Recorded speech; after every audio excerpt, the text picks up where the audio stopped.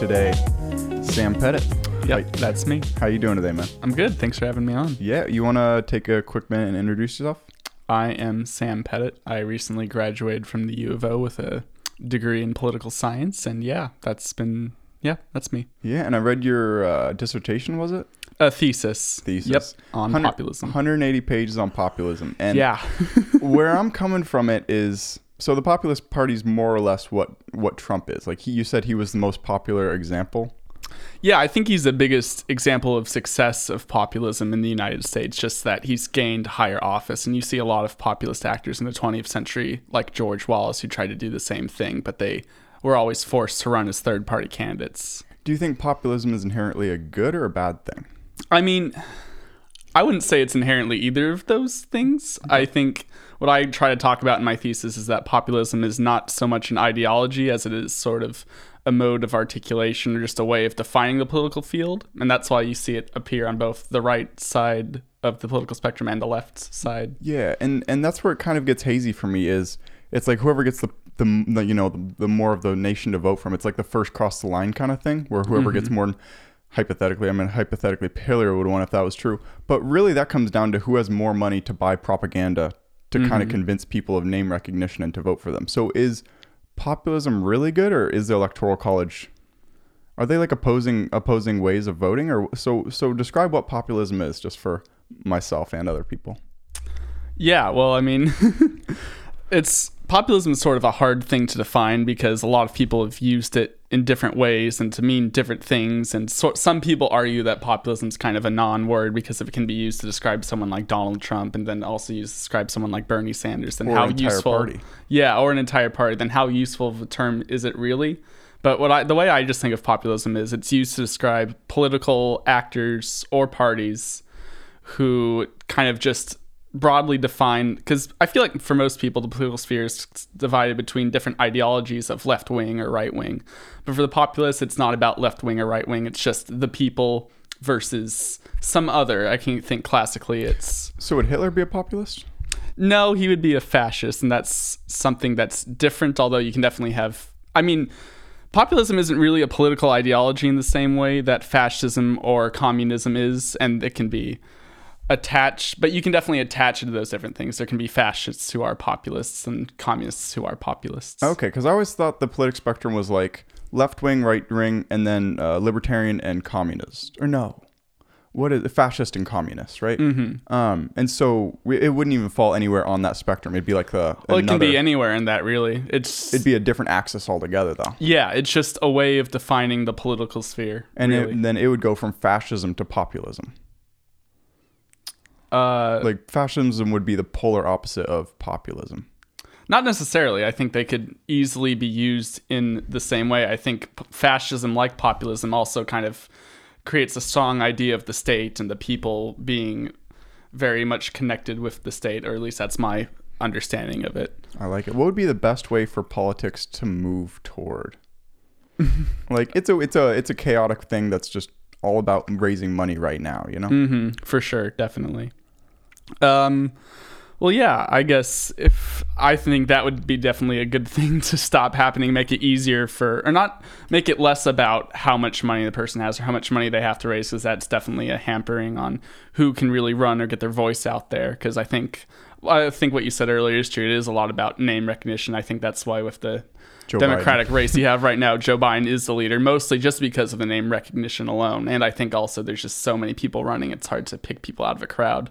But I think if you didn't have to worry about raising money so much to get awareness, and if it was sort of more of a thing that was easier to access, you could get people to look at candidates who maybe get overlooked easily. So if you were to describe yourself, would you say you're left-wing leaning or like strongly left-wing? I don't know how. Sometimes I feel like I'm strongly left-wing leaning, and then I look at other people, I'm like, oh no, they're much stronger than me. Yeah, I really don't know. So the more I've kind of been going on the internet, I'm like, I really wonder what kind of media the right wing is eating up. And when you look at it, you're like, you know what? That's almost equally as convincing as the left-wing propaganda. And so I've gone more toward the middle. I used to be totally like Bernie, ride or die kind of person. And now I'm like, you know what? I'm not so sure how I feel about the left wing either. It's a weird thing. Do you think a third party is realistic to ever actually happen? Not unless the current system that we have in the United States, which is two-party kind of first past the post majoritarian system. I think that would have to change for any third party to have any shot whatsoever, or it would just have to be a bunch of people, like a base of one party just suddenly deciding, like if a bunch of Republicans were like, you know what, we just hate the Republican Party, we're all going libertarian. If there's just a mass exodus, well, Trump was another almost party. a third party. Like he really wasn't Republican, you know? No, he was just very technically different. And I think when he got the nomination, a lot of people initially thought that it was sort of a crisis moment for the Republican Party, or that they might dissolve or something. I think obviously they've formed around Trump for better or worse for them. Yeah. But I think that was an interesting moment at the time where he did get nominated, and he was very not. I mean, he used to be a Democrat. He used to He used to say that he was a Democrat. So Really? he's definitely not like a Ted Cruz or. Do you think he's a pretty evil person? It seems like most people on the left tend to just hate him. Like not even listen. They can't even engage in a conversation where he might have some good qualities. It's 100% bad, you know? Yeah, I don't know. I don't think he's very smart or intelligent, and I feel like evil kind of prescribes some idea of what you're doing. Yeah. I'm not sure he means to do most of the things he's doing, although I feel like some people have this conspiracy that's like, oh no, it's all planned. He knows exactly what he's doing. I don't think he knows what he's doing. Like his entire life's WWE wrestling, where it's just all like a fake thing he puts on. Yeah, I'd say it's less. I mean, evil. I don't know.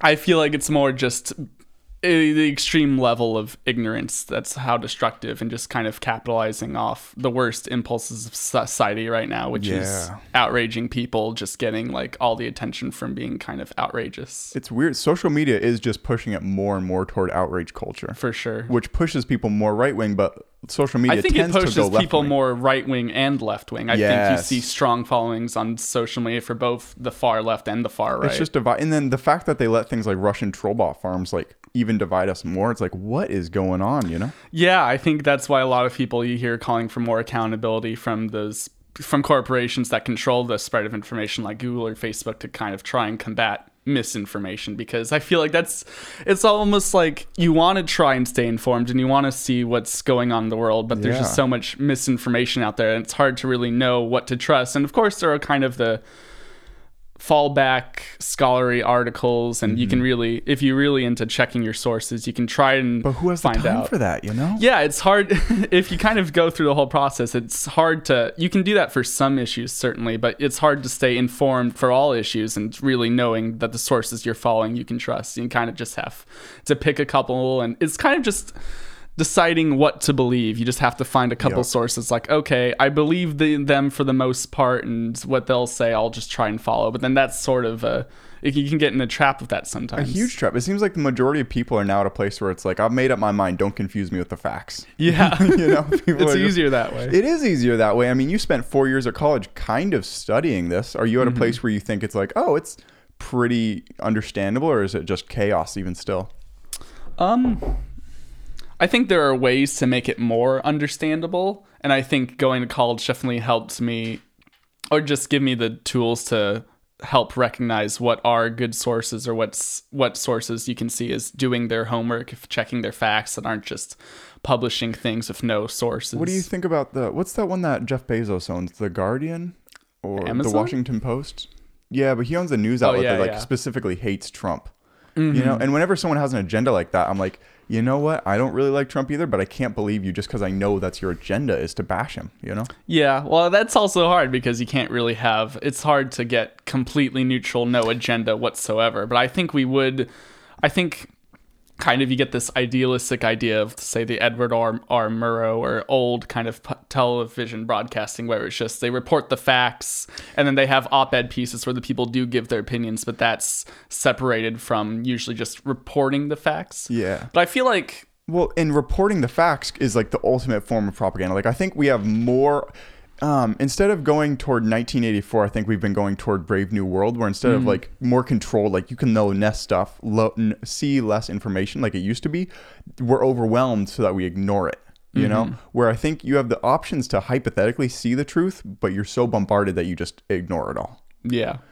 And I don't necessarily know what the solution for that is. Like the solution for the other one is like, all right, have freedom of the press. But like the way things used to be, I think was more propagandized. The only way that you could get information was from a few news outlets owned by these mega corporations. And now there's like some more independent. There are some more independent, but the kind of consolidation of corporate ownership has gotten even worse, really. And so that's sort of the whole couple corporations owning more and more news stuff. That's sort of more pronounced today, especially with the whole Sinclair Broadcasting Group owning a lot of public. Yeah. Did you ever see that like news outlet where it should show like 100 news stations doing the exact same thing? That's scary. That's some real scary futuristic stuff there. It is, man. To go back a little bit, what is the Tea Party and the other 2008 one that came out of that? The Occupy movement? Yeah. So what is the difference between those? Because you hear those terms a lot, but I personally have no idea what they are. Well, I think that's a good example of how what we were talking about earlier, if populism can arise on both the left side and the right side, because I'd say both of those movements were populist, but they're on completely different ends of the political spectrum. I'd say with the Occupy movement, it was very similar to the earliest populist parties in the US from the 19th century that were just the Populist Party. And it's really was a big backlash to the 2008 recession and to the widespread belief that the 1% is sort of controlling the world and taking up all the wealth and giving less power to the people. And that's really what populism is all about, giving power back to the people. So populism kind of inherently seems good then, I would almost say. Yeah, I think a lot of people who kind of see how populism was in its earliest forms, which would be agrarian movements in the US and Russia that were mostly, I mean, the populist party of the 19th century wouldn't be really progressive by today's standards because they sort of tacitly endorsed Jim Crow laws and such, but I mean, for their time, they were really kind of forward-thinking. Was that because the majority of people were in the South? That couldn't be. Yeah, the majority of their supporters were white Southerners, and while their initial platforms were towards racial inclusion, a lot of white Southerners didn't like that, so they kind of pushed back on those issues more. And so even the ideas of like the earliest populist parties that were more about economics and less about immigration, even then they still had some not so good views on identity politics and other immigration issues. So you mentioned a couple other countries there. Is there any other countries that have two-party systems or maybe used to but then had a third party, and how did they make that shift? Well, I mean, the UK has a big two-party system as well, and populism has, I'd say, it's interesting because you'd think populism would do better in countries that have proportional representation, which is that you just get as many seats in the legislature as the percentage of votes you get. So if there are 100 seats and you win 10% of the vote, then you get 10 seats. And so that makes it easier for small, like that's... So more proportional instead of half pass or the first pass. Yeah, and so those half majoritarian systems, half first past the post, that leads to two-party systems like you have in the US and the UK. But proportional representation, you can get 5 major parties or even more. And so do they have one like ruler, like a president kind of person, or they don't even have that? They just have a council? Well, that's then there's a completely different thing versus the presidential system versus the parliamentary system. And some countries like France have both a president and a prime minister. Okay. So that gets even a little more complicated there. Yeah. Do you think one of those two is better? Having one person kind of be the face of the world, or having a group of people? And that even gets to a further point. Like having a president is supposed to be like, okay, this person's like an outstanding citizen. This is like a role model of a human being, but they also have to be incredibly like spend all their time. Yeah. You know? So it's like, it's almost asking too much out of a person. It really is. And especially with how much larger just the U.S. presidency has grown and how much more responsibility the presidents take. It's sort of an impossible job that we still expect people to do. And so it's no wonder that you see like the before and after pictures of Obama going in and out of the White House and just how much worse he looks afterwards. You know, people don't talk about the downsides of Obama, but he did some kind of shady stuff. What's your take on Obama? Well, I feel like it's easy to be positive on Obama right now, considering the current administration. It's sort of just like the guy could speak in complete sentences. I love him. All right. Anyways, but he raided more like medical marijuana dispensaries. He bombed more people than he did some kind of shady stuff. But he only seems to get praised, and I think he was incredible. He was a really good on the role model side of president, something that Trump seems to be pretty horrible at. I mean, I do think when you do read like the manifestos of these horrible shooters, they are reiterating the rhetoric that Trump is espousing in his speeches, you know, and it's hard to deny that. Like, when is that going to kind of show itself in a way that people are like holding him accountable?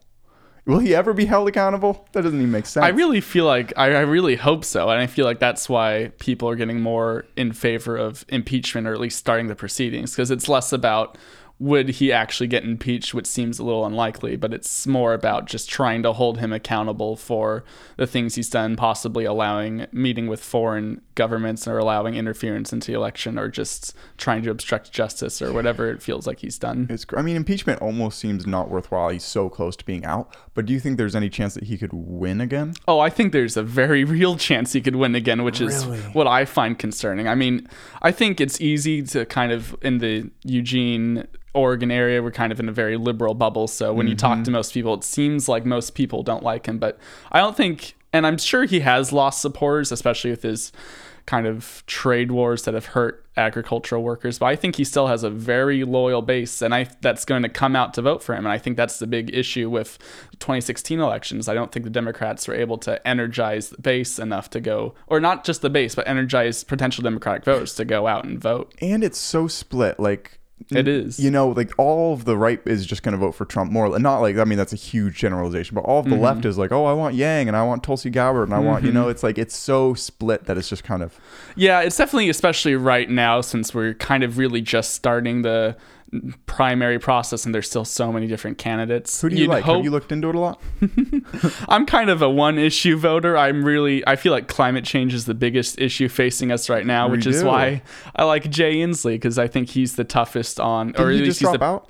Did he? I don't think so. I believe maybe. Is he the person from the Pacific Northwest? Yes. I think he just dropped out. Did he really? Yeah. I haven't heard that, but it does seem that is unfortunate, because I mean, he wasn't invited to the climate change town hall that CNN was throwing, and that's kind of his big issue. So if he is out, I'll have to. I think it was John Hickenlooper who I heard recently dropped out, but I don't. Oh, yeah. It could have been him. I think Thomas posted something saying like, bummer that like the person representing kind of our like place and issue.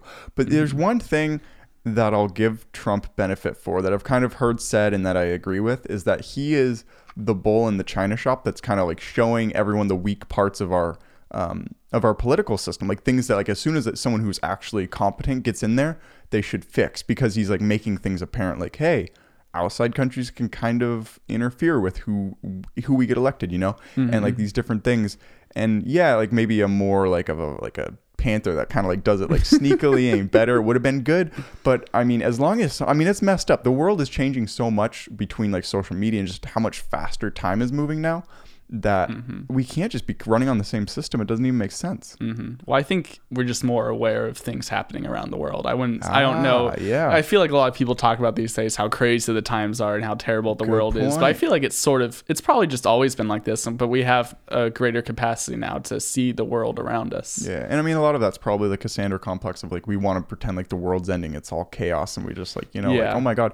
And I got to admit, a lot of that is probably why global climate change is such a big thing, because it used to be the bombs going off, and then before that it was civil war, and it's like there's always been some chaotic thing that people use to kind of put off their personal growth. That's true, but I feel like what's probably different about climate change is just how slow moving it is. I mean, in the 50s, when everyone was worried about nuclear annihilation, everyone was worried that they'd die tomorrow. Yeah, but I don't think anyone's worried about dying tomorrow from climate change unless you live in like a place that's more prone to natural disasters, which have gotten more.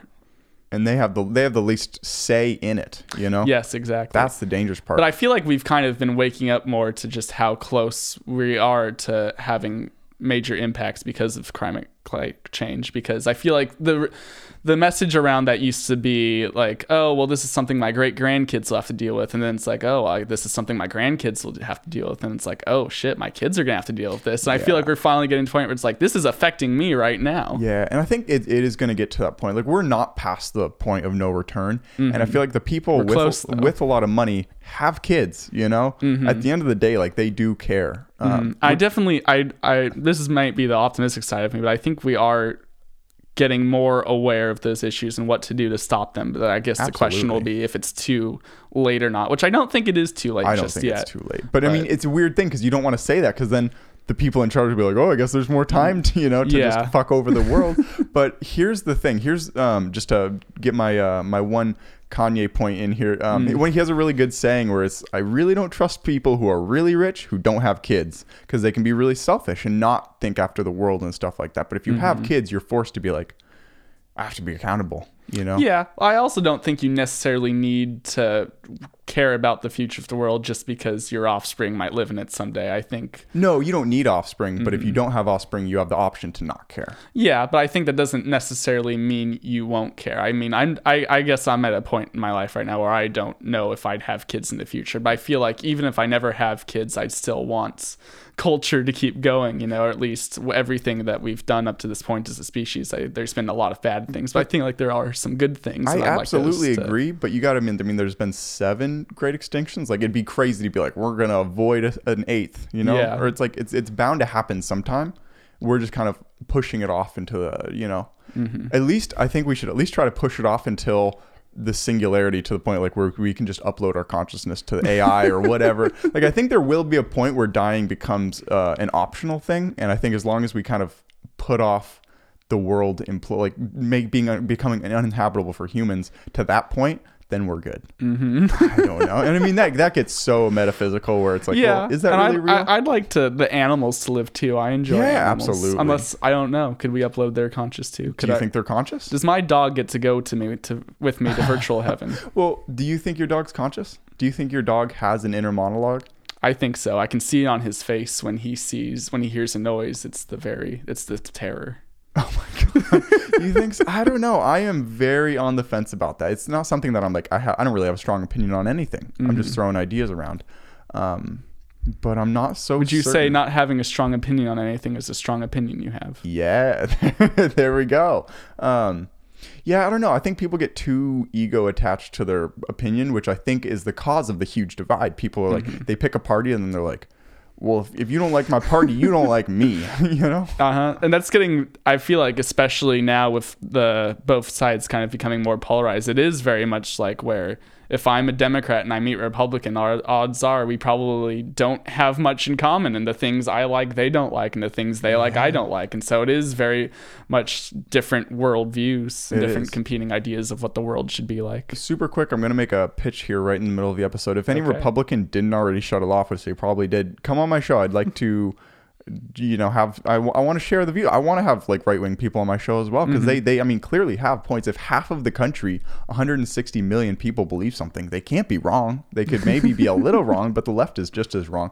I think the left would be the way I'd go if there wasn't the culture war, because identity politics and all that nonsense, like I think there was the quote that Naval Ravikant said, where he said the left won the culture war, now they're just shooting survivors. And it's great. Like, you can't be like, hey, I'm proud to be a straight white male. You can't even say that. That's a weird thing that you can't say that, you can obviously say it, but. You can say it and maybe people look at you weird, but I feel like it's less about saying that you're proud of it and more like society encourages me to be this way, that if I am this way, then I'm getting rewarded tacitly or so for that. And I get that. The two sides that are like, oh, well, just because you are a straight white male doesn't mean you had a great life, but at least you weren't held back by your gender, your sexuality, or your race. But I'm like, I'm not the one holding you back, though. The problem isn't straight white man, it's racist people of any race or gender, or well, creed. It's straight white men in power. You don't have to be racist to negatively impact minorities. You just have to sort of not see the problem and not be aware that there even is a problem and think, well, if you specifically just tried harder, you wouldn't have these issues, and don't attribute it to your race or your sexuality or something. I don't know. I'm on the fence about all those beliefs, because you see people who break that mold and like just don't buy into the culture norms. Like, Kanye got a lot of shit for it when he said like, that sounds like a choice, but I think he was totally being hyperbolic with his phrase of words, but he was saying self-hate is the new racism. Like, it compounds on itself. If you self-hate and maybe prison. Yeah. Okay. Very true.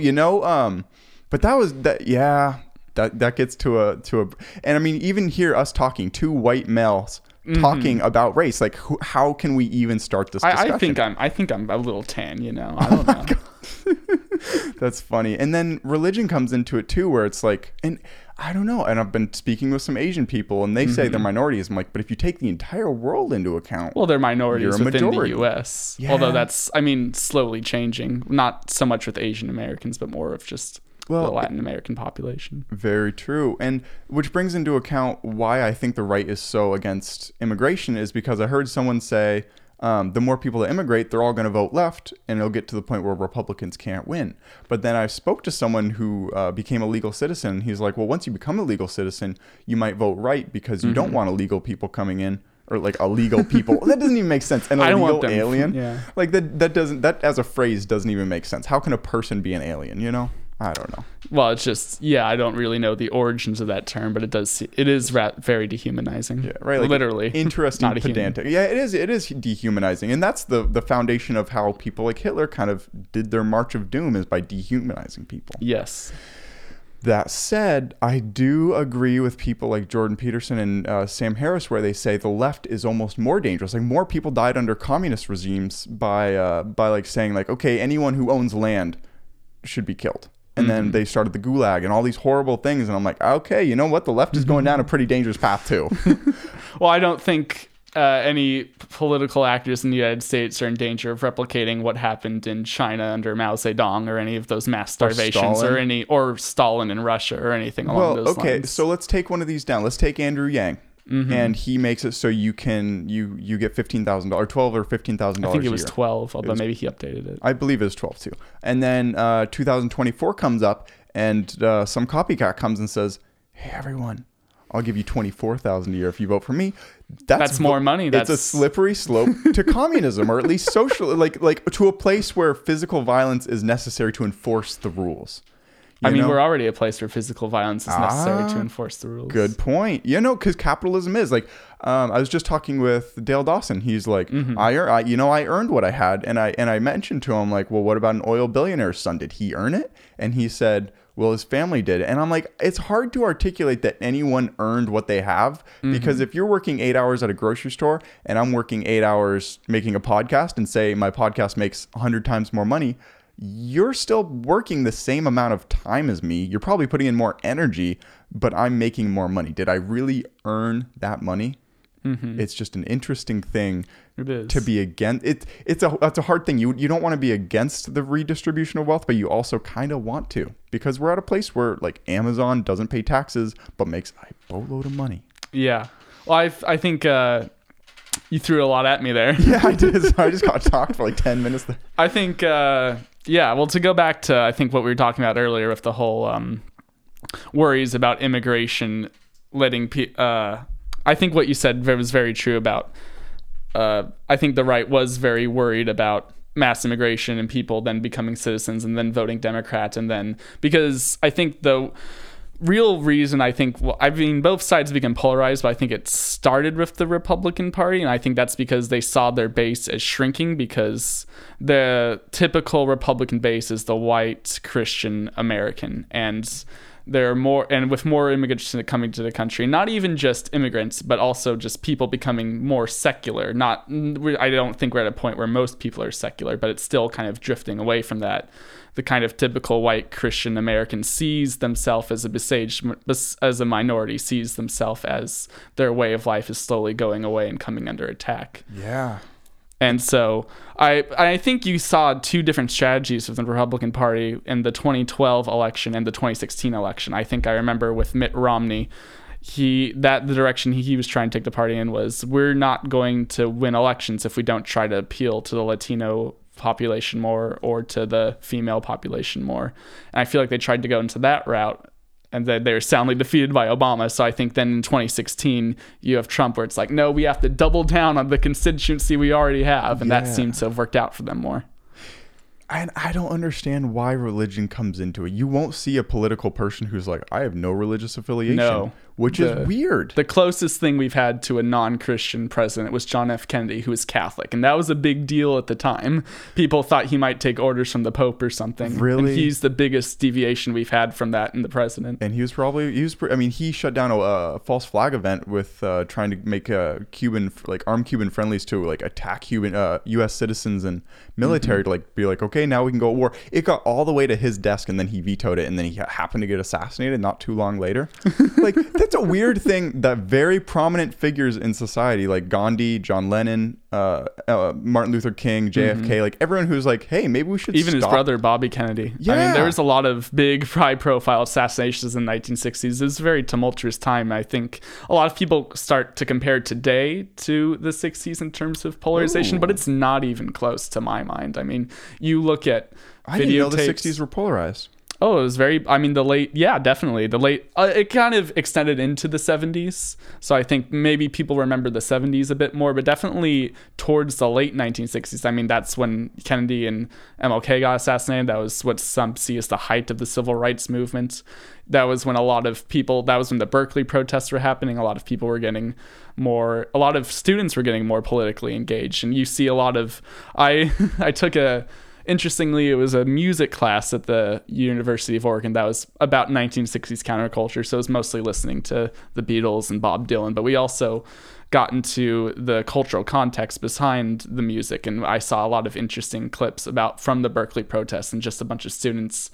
And for background, that's when the police kind of militarized and hurt college students. And it was crazy just to see them going out and gassing college students, just white affluent college students. Yeah, and protesting non-violently. That's where the dangerous thing comes in, where it's like, okay, I'm going to host a non-violent protest, and then the opposition says, oh, we'll put in like a secret person to throw a rock at a police officer to say like, okay, now we can hurt the protesters because they're being violent. So it's like, you want to be like, hey, let's all start a peaceful protest, but look what's going on in Hong Kong. That's insanity. If 40% of the U.S., that'd be 100 million people roughly, a little bit over, were protesting for a humanitarian right, and the military and the police were like, no, shut it down. Mm-hmm. How? America was literally kind of founded on like the people should kind of judge the rules. Which is why I feel like I see a lot of people feeling a bit isolated from politics and feeling like they can never really enact change. But I feel like no matter how, we wouldn't have really gotten democracy in the first place if that was true. No matter what the rules are, no matter how oppressive any government can be, the true power will always reside in the people and how willing they are to fight back against it. I think you're right, except that the government and the corporations are just trying to make us dumber and more overwhelmed to make us less inclined to like actually protest. Like they're trying to isolate us so that we're just easier to control, And what's the antidote to that? What's the solution to that? People have to have conversations that are rational with each other. People of the left and right. People have to listen to Tiger Talks. No, but people of the left and right just need to talk and just be like, hey, we're both human beings. We want to be happy, healthy, and wealthy. Happy, healthy, and free, And that's what a lot of people say. You just have to get out of your own little bubble and try to talk and try to see the other side. You don't necessarily have to agree, but I don't think the tensions, and although it's kind of an interesting thing because I feel like a lot of the polarization you see today is still sort of carried over from the civil rights movement. It's still very much concerning, I think, the enfranchisement of minorities and other people to have voting rights. What is the enfranchisement of minorities? Or just giving equal rights, giving them equal access. You think people are still fighting that? Oh, absolutely, for sure. It's much more sneaky and insidious than it used to be. We don't have just outright Jim Crow laws, but I think with voter ID laws, which target minorities specifically, it's trying to stop them from voting, trying to stop them from exercising their political voice. And especially in this, and not even just with voter ID laws, with gerrymandering, putting certain groups into certain districts so they have less of an impact overall. Good point. And making it so like, if you're in a black community, the voting booth is 2 hours away, as opposed to a white one, they'll put it like 5 minutes away from your house. Yeah, or they just say you need a valid government ID, but then some will accept but then some won't accept certain ones, or they'll say you need a valid driver's license, even though a certain segment of minority populations don't have access to a valid driver's license. And it's just all these ways that don't seem racist on the surface, but then you really look at the numbers, it's like, oh, this is targeting black people specifically. Yeah. You know what's really interesting about talking about politics is the majority of, at least what I'm saying, you've probably thought about this a lot more. A lot of what I'm saying is parroting stuff that I've heard. And like, I've put some critical thought into it, but I don't have that many genuine, unique ideas. And if you spent 4 years thinking about it, I'm curious, do you have any any unique takes on politics that like you haven't really seen it shared in the media very much? Oh yeah, well, I mean, everything I say is just 100% generally from me. I'm one of the greatest political thinkers of our age, naturally. But there is a lot of stuff I have read and that I do kind of parrot. I mean, my entire thesis was sort of just me researching the issue of populism, looking at what other people had written, and then sort of trying to synthesize and bring that together. And I think if you do get enough trustworthy sources together and you see them saying similar things, you can get as clear a picture of you as you can of what's happening out there. Yeah. To take that to the opposite side of the spectrum, do you think fascism could ever be good? Like if it was an AI in charge. So it's not working for monetary benefit. It didn't have friends and corporations that it was trying to benefit, but it's one leader that's kind of ruling everyone in a benevolent way. Like if you programmed it to have good morals. I'm not sure how in favor of robot Hitler I am, but I just feel like, I mean, I haven't studied fascism too much. I think I've gotten what most people in the U.S. have gotten, that Nazis... Hitler bad. As the generalized rule, and Trump Hitler, which is, another thing that the left is doing that just kind of, if anything, or I mean, the right's, the left's doing that hurts them is that they're saying, oh, all rights are just racist and like they're Hitler. They're just Nazis. And I mean, both people on both sides call the other side Hitler. It's pretty easy to do. It is. And it just weakens your argument, because then it's like, okay, well, now that entire side's not even going to listen to what you're saying. Yeah. The right's not Hitler and the left's not Hitler. Like, yes, there are Nazis walking around. Like, that is kind of happening.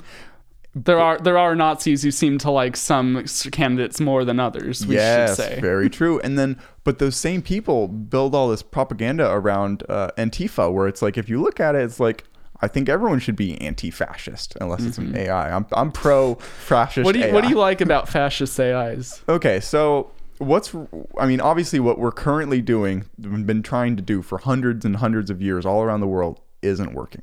Okay, so from there, let's build, okay, well, what haven't we tried?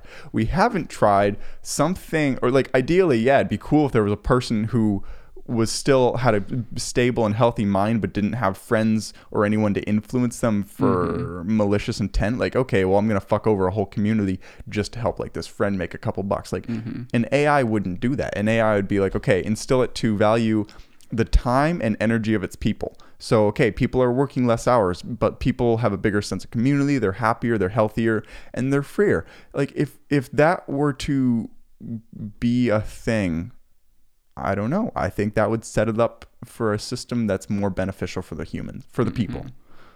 Obviously, it could turn really bad really fast. Yeah, I'm just thinking of when they put Cleverbot on Twitter and it turned racist in 5 minutes or something. Oh, man. Well, I mean, you could just put that in there. Like, all humans are equal. Boom. I mean, that's one line of code that removes racism. That removes racism and, like, anything against people with disabilities, whether mental or physical. That, if any living human is equal, regardless of age, race, creed, sex, gender, that's 2 lines of code at most that prevents any sort of discrimination. And that's what it comes down to. That's what people are afraid of. Everyone just wants a fair shot. It's like the equality of opportunity. Everyone says, I don't want to be held back for something I didn't pick, such as my race or gender. That is fair. I feel like the ultimate goal, where everyone is sort of gets by on their individual ability rather than other factors that they didn't choose. However, I mean, I feel like that's sort of the constant struggle of society, trying to get to a more perfect place, but kind of realizing that perfection is probably never going to happen, but the struggle itself is probably what you just want to keep going for, and we'll get closer and closer. And I feel like, I mean, again, this is probably me being optimistic, but I feel like we're closer than we've ever been before to having a more equal society. I mean, absolutely. And just in terms of history, I mean. And yeah, and that's how can you make the argument, let's make America great again? When was it ever better than it is today? Yeah, I mean, I think that's a very good point. And I feel like, I mean, but looking back in the past, you can say it was better for probably the more dominant group right now than it used to be. But I feel like that's just because I think that is the thing about Trump, is he does speak to a very real occurrence of kind of especially in terms of poor white people, it's not like just because they're white and male and straight, it doesn't mean that they have things easy, especially if they are poor. But I think I can see how if you are of that demographic and you do look at the left and you see them really not addressing the issues that are relevant to you, you can kind of see how they don't care about you or how they are saying. And I did talk about this in my thesis. It's kind of this it was by this scholar with the last name Hochschild, which was a very interesting story where she went and lived in Louisiana in the South for a long time and made a lot of friends with conservatives and people who did end up voting Trump. And she kind of developed this theory that for them, they operate on this idea of a deep story, which is a story that sort of explains their life. And then this idea of the deep story, it's a bunch of people standing in a line waiting to get the American dream at the end of the line. And the line used to be moving relatively quickly, but then in recent times it's been stalled. And then you see people coming in and having these so-called line cutters, minorities or other such, and saying, well, these people need extra help. We're going to put them in line in front of you. That doesn't really belong to you anymore. But they shouldn't have to start at the back of the line. Mm-hmm.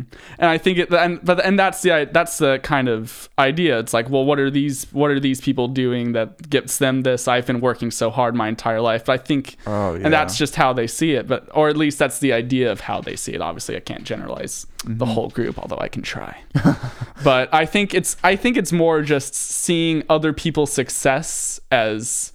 It's almost like this idea of not everyone can succeed, and if they're going to succeed, then that means I'm going to fail. But I think it's really just pitting kind of what I see as the less fortunate against each other, the poor whites versus the minorities. Absolutely. And not really focusing on who is oppressing everyone, which I would say are the corporations. Absolutely. But you brought up a really interesting and touchy topic that nobody ever talks about.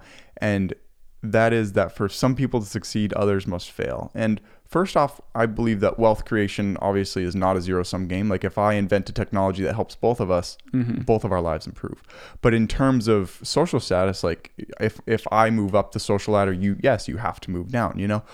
And that brings us to a place where just like there's height discrepancies, which change who can play basketball professionally or not, there is intelligence discrepancies.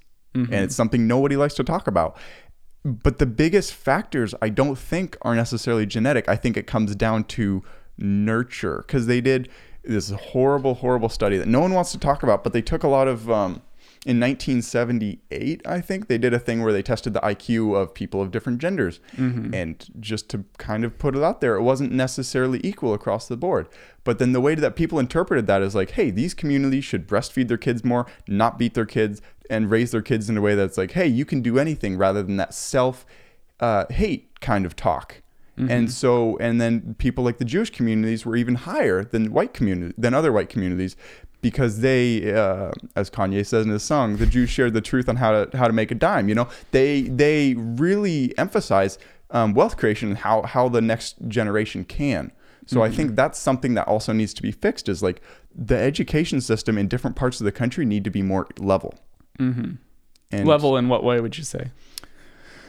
You ever seen that picture where it's three people of different heights and they're all standing on like one box and they're like, this is equality. And then it's, the tall one doesn't have a box. The really short one has two boxes and the middle one has one box. And it's like, this is equity. And it's like, you give the people what they need. But then it's like, the real answer is remove the wooden fence and build a chain fence so everyone can see. And that would be a complete reform of the education system in a way that all schools in every part of the country gets an equal amount of money, not based off of like the schools in California are a boatload better because Silicon Valley makes a lot of money. Or you can even see in Oregon, the schools really that perform better in athletics get the more money and then the better schooling, really. That's just a weird happening. So I think we just need to focus on getting everyone, by the time you hit 20, I'm going to say 22 because I'm 22, around 22, everyone should have like a certain amount of money in their bank account, no debt, a place to live. Like everyone needs a starting line and at a certain age, like, and everyone can be like, cool, as soon as I hit this age,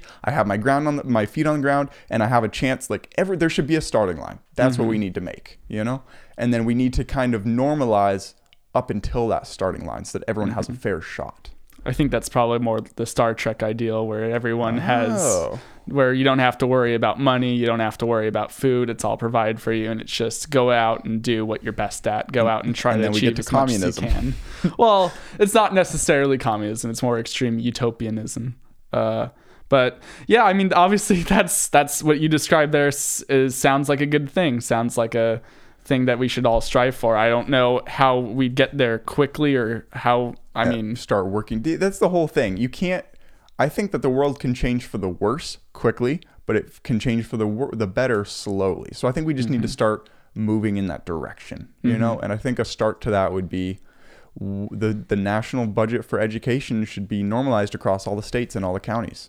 Like, I don't know. It's weird, man. It's weird to put a bunch of people in a concrete city and they're all kind of minorities, and then there's not as many teachers that are as qualified as, say, somewhere else in the country. That's and not they're okay. usually probably the toughest population to teach, because just Yeah, and their home life isn't as good. Not to generalize too much, but like, let's be truthful here. It probably isn't. In school, especially if the schools treat them like prisoners with the whole Yes. metal detectors and Oh my God. armed guards. And beyond that, the other students probably make it harder. Neither of us ever had to worry about being physically injured when we went to school.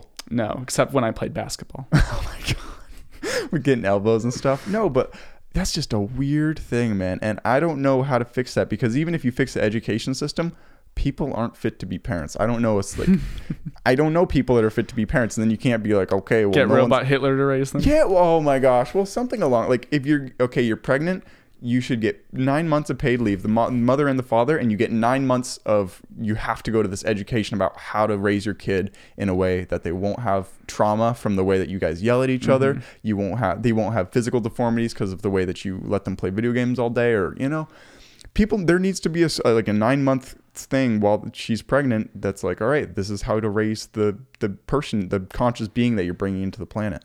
There are a lot of, I mean, but one of our friends, Ty Williams, he's talked to me about his ideas of communal living and having a kid kind of raised collectively by the town, and then if they're not really getting the best home life, they can kind of swap to another parent. He can probably tell you more about that. That's sort of the gist I got from when he ranted at me once. Shout out to Ty. He's going to be coming on the show hopefully the 6th of September, so that's exciting. Yeah, exciting. There you go, a preview. Someone else actually mentioned that two parent households are what you typically see, but there are 3 parent households and more. And like, I don't know. I think I just haven't experienced it. So anything that I would say on that topic is coming from a place of complete ignorance to the point that I can't even bring up. Well, that doesn't mean you can't say something and be very assured that what you're saying is good. Well, that's where you get into dangerous territory. If I were to espouse nonsense, I would say that I think monogamous relationships should be moderately enforced in our society. Moderately enforced. Yeah, not physically like enforced by the threat of violence, or as it should if be monogamous relationships are better. Yeah, I think they should be socially enforced. If you look at other primates and stuff, like typically non-monogamous, such as the bonobos and stuff, I don't know, but I guess the chimpanzees are more aggressive. You know? Well, that seems different from what we were talking about earlier with people not being fit to be parents and probably having like kids raised more collectively. Yeah, okay. So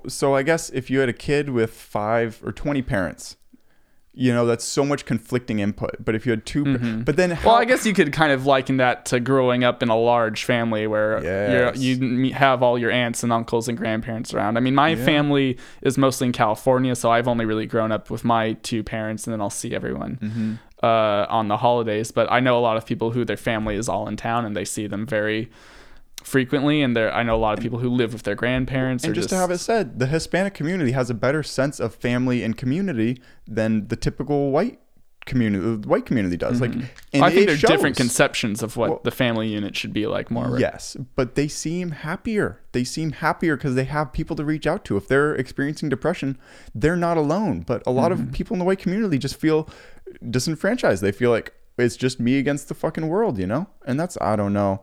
That gets to an interesting place. But to go back a quick second, I think it is also very ideologic to be like, oh, there should be just a happy monogamous parenthood that like raised a kid. That typically isn't what happens, you know? No. And yeah, I feel like that's sort of just been the default for all society with, the two parents, male, female, and then the two kids. But that's obviously very much not the norm for every family. But that's sort of the ideal that our society has put up, is that's what the family should be. And we haven't really looked at what else. I mean, our society at large hasn't really looked at what families could be in other situations. But I think... Like what? What's another situation? Just, I think, You're more going to communal. non-monogamy here? Well, I mean, there's people... I mean, monogamy's worked out for me so far, but other people are more... I mean, there's polyamorous relationships, people who want... but I don't know so much. I don't know too much about any of that. Let me make another quick shout out. If anyone's listening to this and they're in a happy polyamorous relationship... With kids. With or without kids. But regardless, if you're in a happy... open relationship, or come on my unhappy. show. I would be happy to throw around ideas with you, because I currently believe that it's not facilitating a happy, healthy, stable mind state. Because, I mean, not even just polyamory. I've read articles that were very interesting of people living with their best friends and their best friend's partner, and then the kid is in the picture there too, which is also very interesting. That would be interesting. But here's a really interesting take that I think it bases off the work of God Sod, but William von Hippel actually brought it up, where, okay, so you're in a relationship and there's two options. You're not going to like either option, but you have to pick one. Okay. Ready? So one is that your partner, your monogamous partner, goes out and sleeps with someone else, and it's a one-off event. They never talk again, and it's just wild night. Was he hotter than me? You never know. You never get to meet it, but you know it happened. Okay. And then the other one is... He probably wasn't. Oh my God. Who is? No. The other option is they go out and develop a very intense emotional connection where they're staring into each other's eyes and having longing conversations, but they never talk. They never physically touch. They never physically touch. Wow. Those are your two options. Which would you pick? Which would you prefer that your partner... They're guaranteed to never touch. And the other one, they're guaranteed to never speak again. That sounds awkward. Well, it's just like a very platonic friendship. I guess that kind of the heart of that question is like, does it bother you more if they're physically intimate or emotionally intimate? Yes, I mean that's kind of the basis of it. Which would you pick? Your future wife's listening to this. Okay. I've never really... I guess I wouldn't really know until either of those things happened, but I guess just theoretically in my mind, I feel like it wouldn't bother me if they... or I wouldn't be bothered as much if it was just a one-off thing and they never spoke to each other again. Are you serious? That is not where I thought you were going with it. Holy cow. Okay, traditionally, guys pick the emotional cheating, as you would say it, because... the woman knows that she's the mom. Regardless, she knows that she's the mom. But you as the male don't know that you're the dad. So if she is intimate with someone else, you could be like raising a kid that's technically maybe not yours. Not that necessarily is super important to you, but biologically it is. But the female, if the male goes off and starts having an emotional relationship with someone else, he could start diverting his resources to someone else. So they typically go along those lines. That's really interesting that you didn't pick. Yeah, I guess I don't care about allocating resources to my offspring. But no, I've never really... I mean, sometimes I think my preferred method of having a kid would just be adopting because... Whoa, really? Yeah, I mean, that's less about sort of just passing on my biology and more of just like, wow, the world's getting more messed up with climate change. Do I really want to be responsible for bringing another kid in this and being like, you're going to have to deal with this more than me, but I wanted to have you, so deal with it. That's so Or if you funny. just adopt someone, it's like, you were born anyway. Well, I think there needs to be more people consciously having children is where I'm coming from. I think there's enough people having kids all over in third world countries and all around the world that are doing so because they're afraid that their current offspring won't survive, or they're just like trailer people like, I'd like fucking...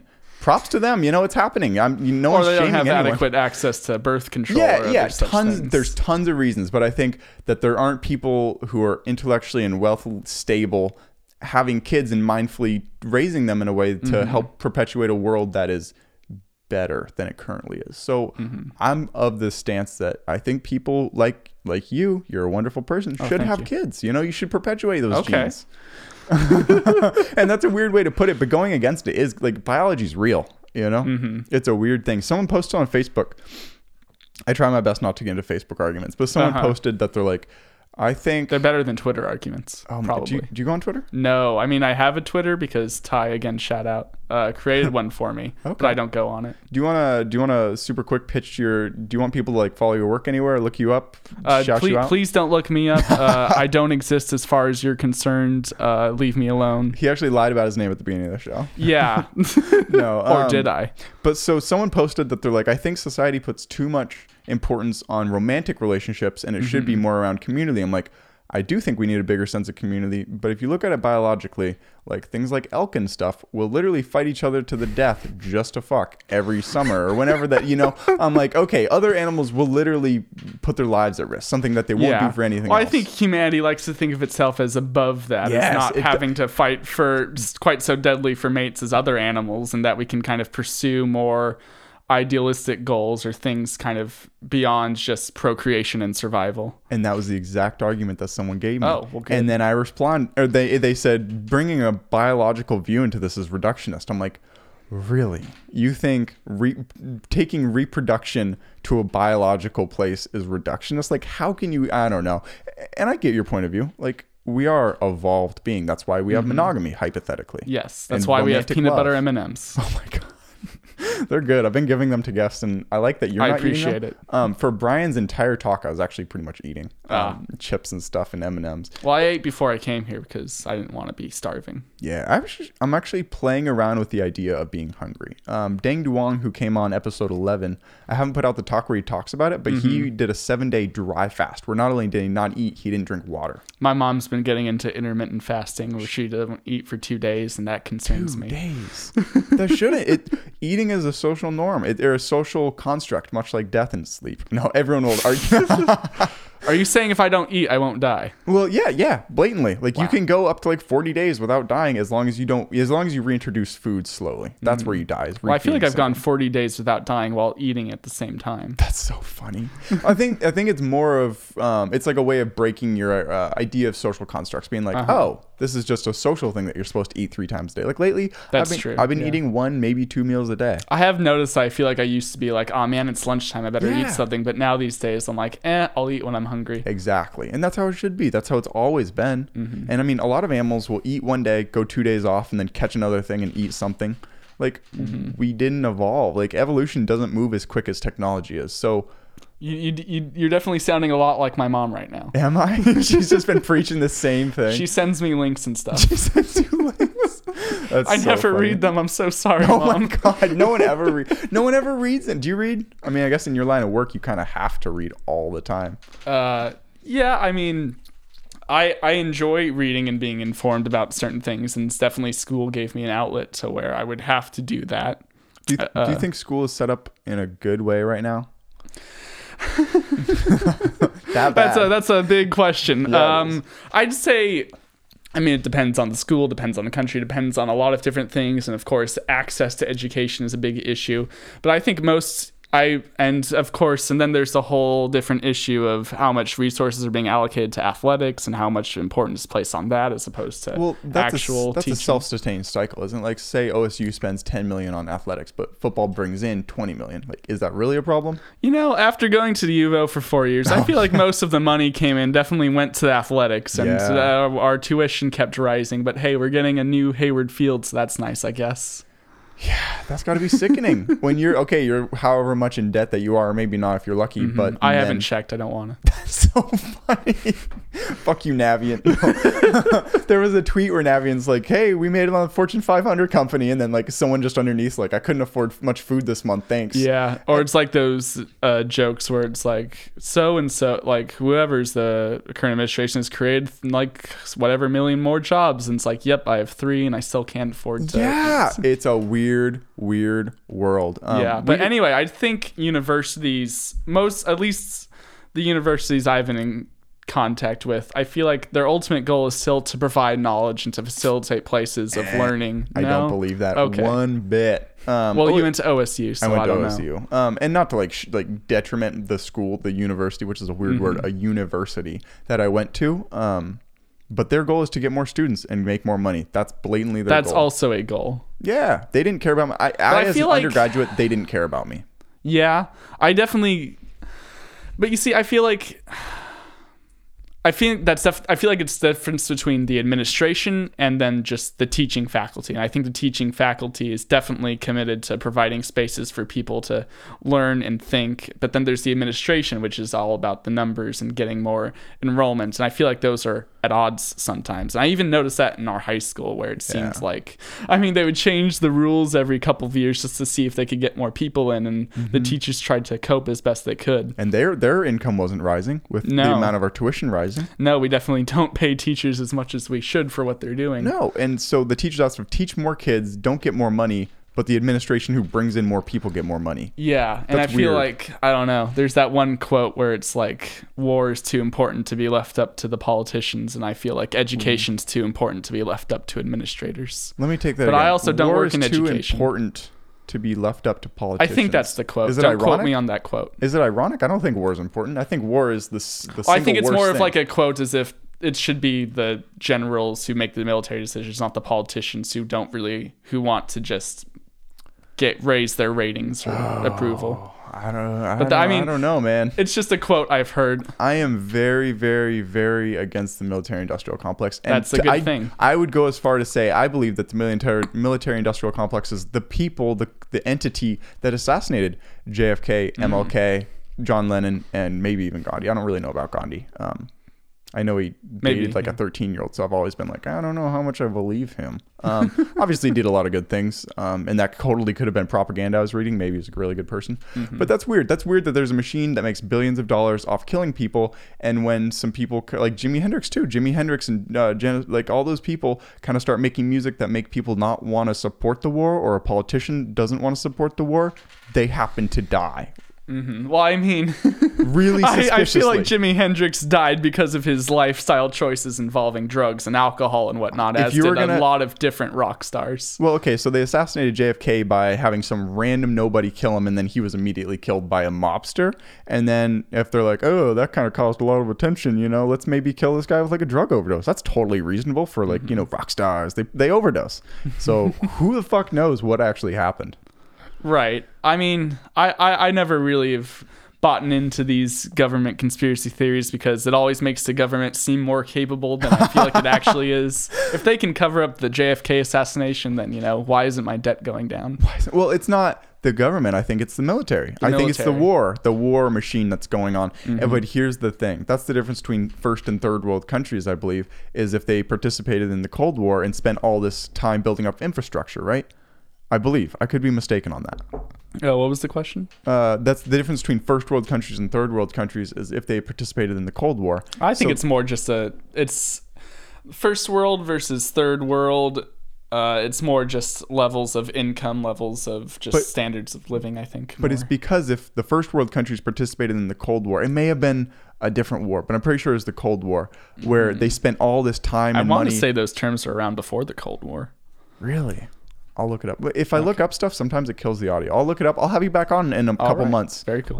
This was a blast. We actually just hit an hour. Oh, wow. Yeah. It doesn't feel like an hour. No, it goes by quick when you start getting into it. It's interesting because like the very first like probably 5 or 10 minutes of the conversation was just kind of like, like getting somewhere. But then once you hit like this very, both people have an opinion about something. I feel like once we hit Robot Hitler, it was just...